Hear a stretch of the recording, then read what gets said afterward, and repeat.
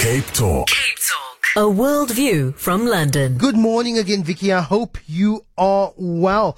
We're going to be talking about using artificial intelligence to keep loved ones alive. I hope you mean this in loved ones alive in terms of our memory of them and not artificially connected to some sort of machine to be living perpetually.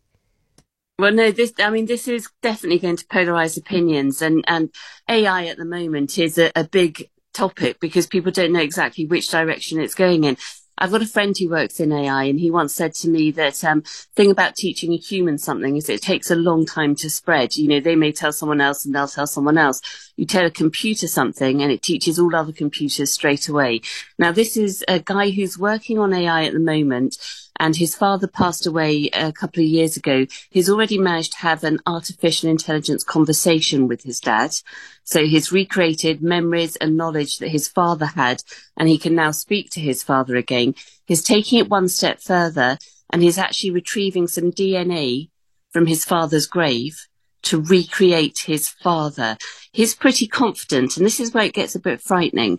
He's pretty confident that by 2045, this will be a pretty standard thing to do. We'll all be able to do this if this is what we want to do. And I mean, personally, I find it a little bit morbid and macabre, and it's not something I would want to do. It's a circle of life, but it seems like AI may be interrupting the circle of life. Yeah, I often get drawn to one of my favorite quotes in a movie. It's by the character Dr. Ian Malcolm in Jurassic Park. And he says, your scientists were so preoccupied with whether or not you could, you didn't stop to think if you should. And yeah, you are right. It is incredibly morbid. But of course, would this just be from the perspective of the memory that this man has of his father?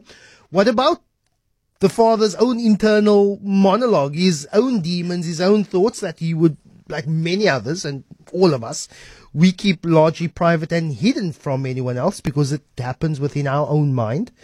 And whether this is just his imagination of what his father would say to him.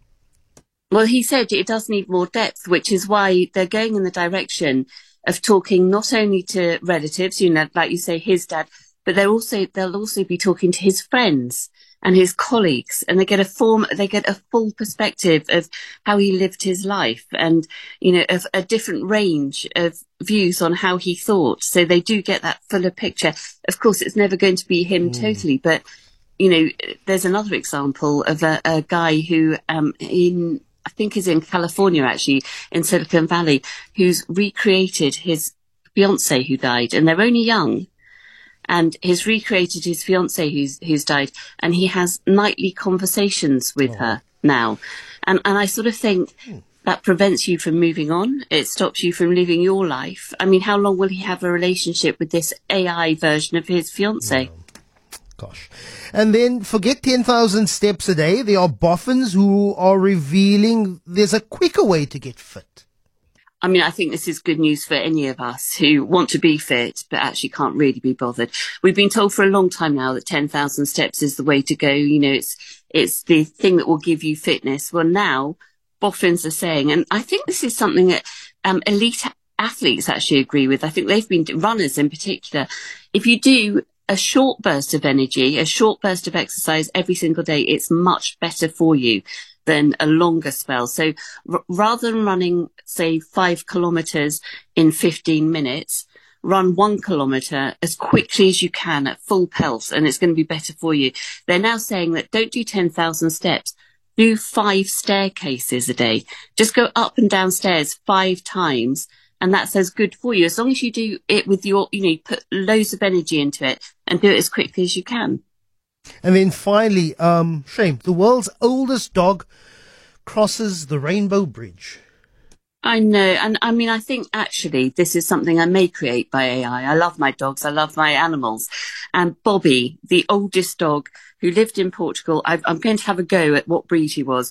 He was a Rafeiro de Alentejo. I mean, my Portuguese isn't that great, but he was 31 years and 5 months old. Can you imagine? 31 years and 5 months old. He lived on a farm in Portugal, ate human food, which is one of the things they thought may have, been the key to his longevity. He never once was put on a lead or a chain ever in his life. And it said, get this, Lester, it said that he survived his owners trying to put him down because he escaped once. He survived that when he was a puppy and lived till he was 31 years and 5 months old. Not a bad life.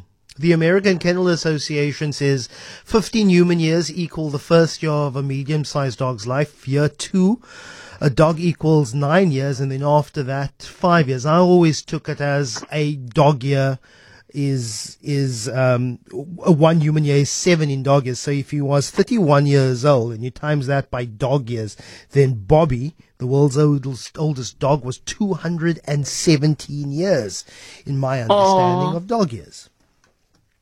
Not bad. I mean, I wish someone would tell my Labrador those dog year things, because she's 4 and still as crazy as anything. She's not grown up at all. Shame. You will be, Miss Vicky Turner. Chat to you soon. Really appreciate your time. You're on to The World View.